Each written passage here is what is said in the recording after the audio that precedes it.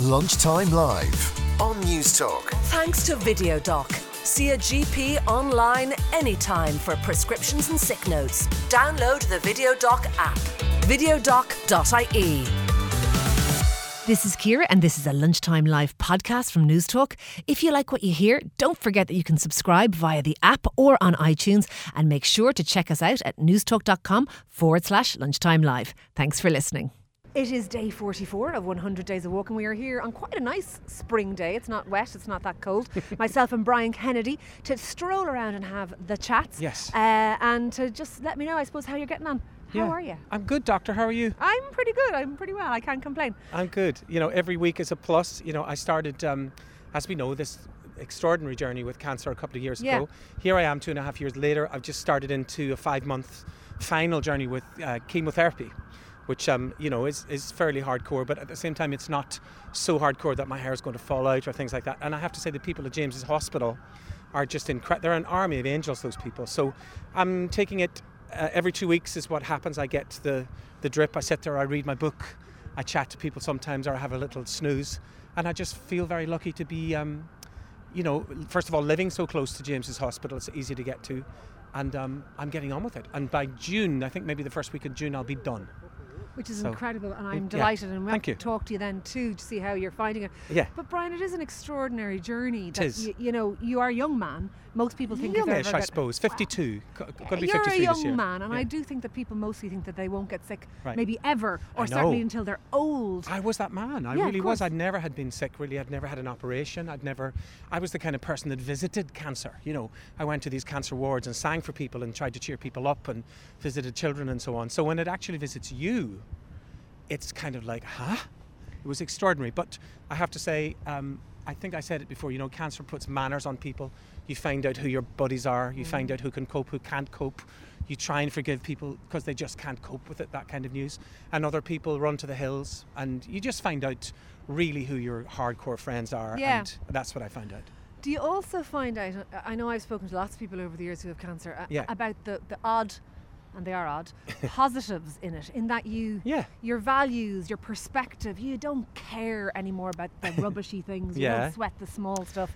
You're much less interested in minor things that might have, you know, bothered you at one point, because you have a kind of a rock solid perspective on what's important. Well, see, I would have thought that I fell into that category beforehand because, you know, being a creative person, being a singer for a living, and the great privilege that is, travelling the world, you know, singing with Van Morrison and Joni Mitchell and Bob Dylan and all those things that I got to do starting off my life on the Falls Road.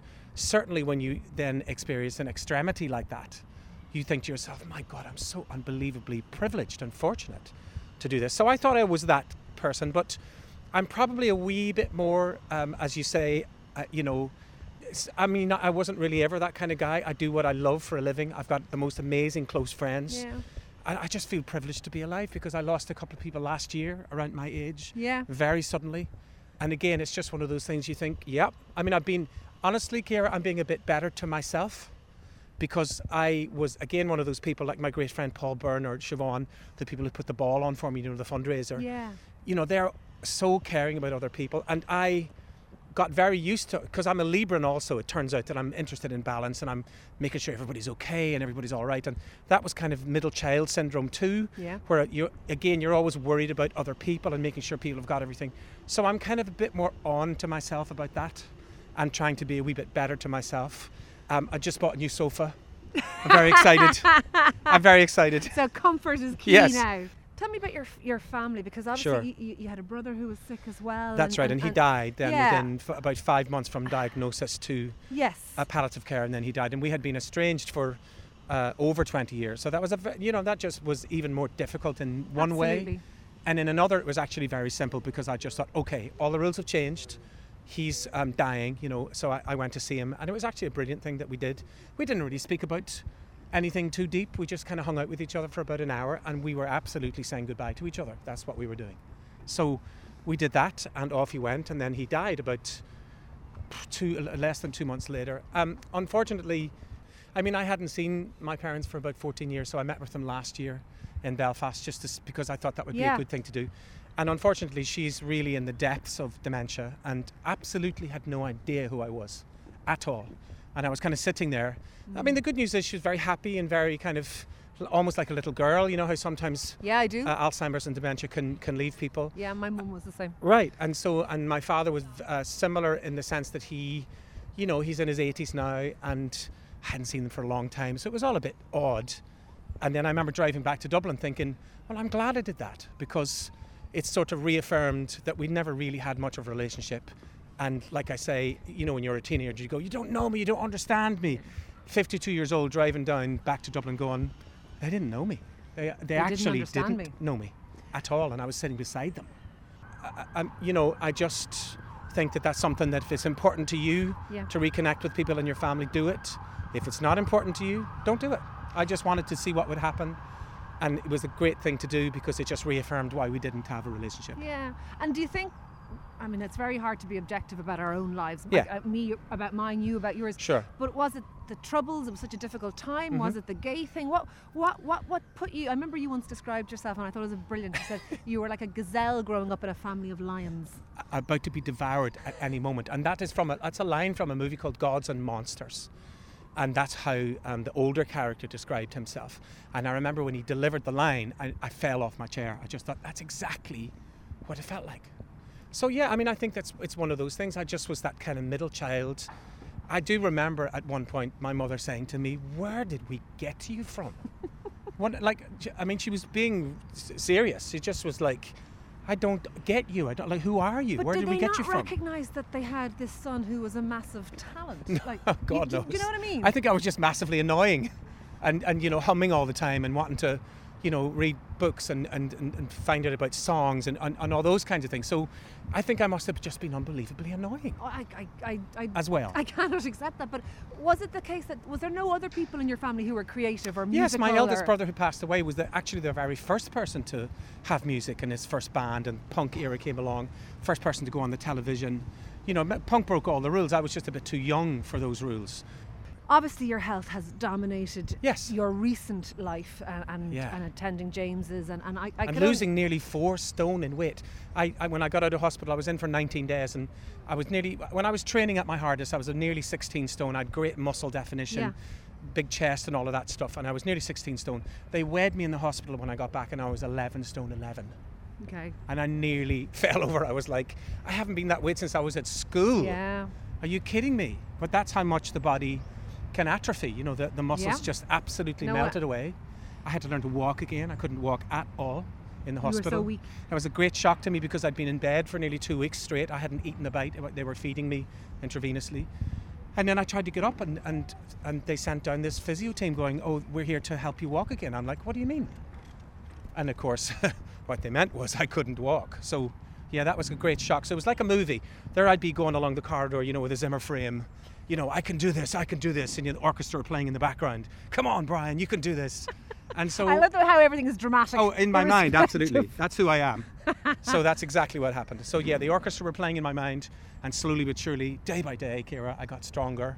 And now I'm walking around Stephen's Green with you. No bother on me. Do you think about what's on the other side of cancer? Do you think about beyond June when you're feeling stronger and fitter again? You've done so much already. Yeah. What next? What would you like to do when health goes back on the back burner rather than is at the forefront like it is now? Well, I think exactly that. I mean, even today, 2 or 3 different people at different stages came up to me in the street and said, "How's your health and how you doing?" and all this. I would love for people to see me in the street and go, "Oh, there's that singer fella. What are you singing at the moment? How's your new album?" Blah, blah, blah. And as much as I've been glad and lucky to be somebody who's in the Western world going through this, I would at some point love to just leave it behind and go, that was a period in my life and it was really difficult, very tricky. So I think just back to health and then just put it where it appropriately belongs, which would be in the past. Yeah. And then return to full health. I mean, I want to write about it, obviously. I've got all kinds of ideas going on at the moment. I'm with my producer, Billy Farrell, very soon. I'm going to start to collate ideas. I may or may not write it down in terms of book form. I have to think about all of that. But, you know, I'm a great person for visualization. Even back in the day in London, I used to visualize my album cover on a poster at King's Cross. Love it. Even though it didn't exist, of course. And then guess what happened? That's exactly what happened. They put the posters up at King's Cross of my debut album. Almost 30 years ago. In that? I do. Think it, view it, visualize it. View it, really see it. And so I really see a complete return to health. And in fact, I think it'll be the making of me. Yeah. And make me, no pun intended, literally a better man in all senses. But did you ever go down the other route in your head? Did you ever think, what if I don't make it? What if I die? Are those the kind of things that if you were alone in your head at night, that would frighten you? Not really. And again, it's no exaggeration to say that when we were kids growing up on the Falls Road and the hunger strike was happening and people were out with bin lids on the street and literally it seemed like the end of the world at that point, I certainly came very close to death. And I saw people shot dead in front of me, things like that. So, as a child? As a kid, absolutely. Absolutely. And so without exaggerating any of that, certainly at my lowest ebb in hospital, when I was by myself during the night, and they were turning me every 3 hours because I couldn't lie on one side for very long and all of that. That was the most difficult time. And I thought to myself, if I can get through this, I'm going to be fine. So at no point did I ever think, I'm going to die. I just didn't think that because I thought, no, I haven't come this far. I haven't survived the Falls Road. I haven't done all of that just to be taken down by a little tumour in my rectum. It's not going to happen. So no, I never wallowed in that because as much as I am a fair kind of drama queen at the best of times, I will admit that. In a good way. I would like to think so. At the same time, I don't really go there with the negative drama. Yeah. I go there with the positive drama, I would like to think. We're just talking about you learning to walk. Again, obviously we're doing 100 days of walking. Today is day 44. And I'm a big advocate for people getting out and walking. Me too. And at your own pace. It doesn't matter if it's fast, slow. Exactly. And so you should be able to do it old, young, fit, not fit, sick, fat, thin, all of those things. Are you back doing things like walking? Are you able to, or is the fatigue Well, that's an issue? exactly what I started doing. I tried to walk into town. I remember the first few weeks I got back and I couldn't manage it. I got about 3/4 of the way in and then I decided to stop and I got into a taxi and went on to meet my friends. I physically couldn't do it. And then I did a bit more the next week and the next week. Now I'm training back with Paul Byrne again. We're just easing into about a half an hour of leg exercises, things like that, because the muscles have all atrophied as they do. And the greatest thing about muscles is they have great memory. Yeah, they do. So my muscle memory is beginning to come back. I'm feeling a wee bit stronger. I walked into town earlier today. I've been into town twice today already. So you're building up the... Very slowly and honestly, getting the oxygen into your lungs. I also work things out in my head. I just think, why did I think that earlier and what's that about and what do I need to do next week and so on. So certainly I think walking is the best medicine ever for anybody of any age, for sure.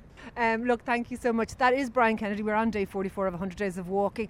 This podcast will go up. Do take a listen. And all of you out there who are walking, look at what Brian's just said. In the beginning, he couldn't even walk all the way into town, and now he's in and out twice in one day, and that's the beauty of it. Thank you so much for talking to me today. My pleasure. Anytime.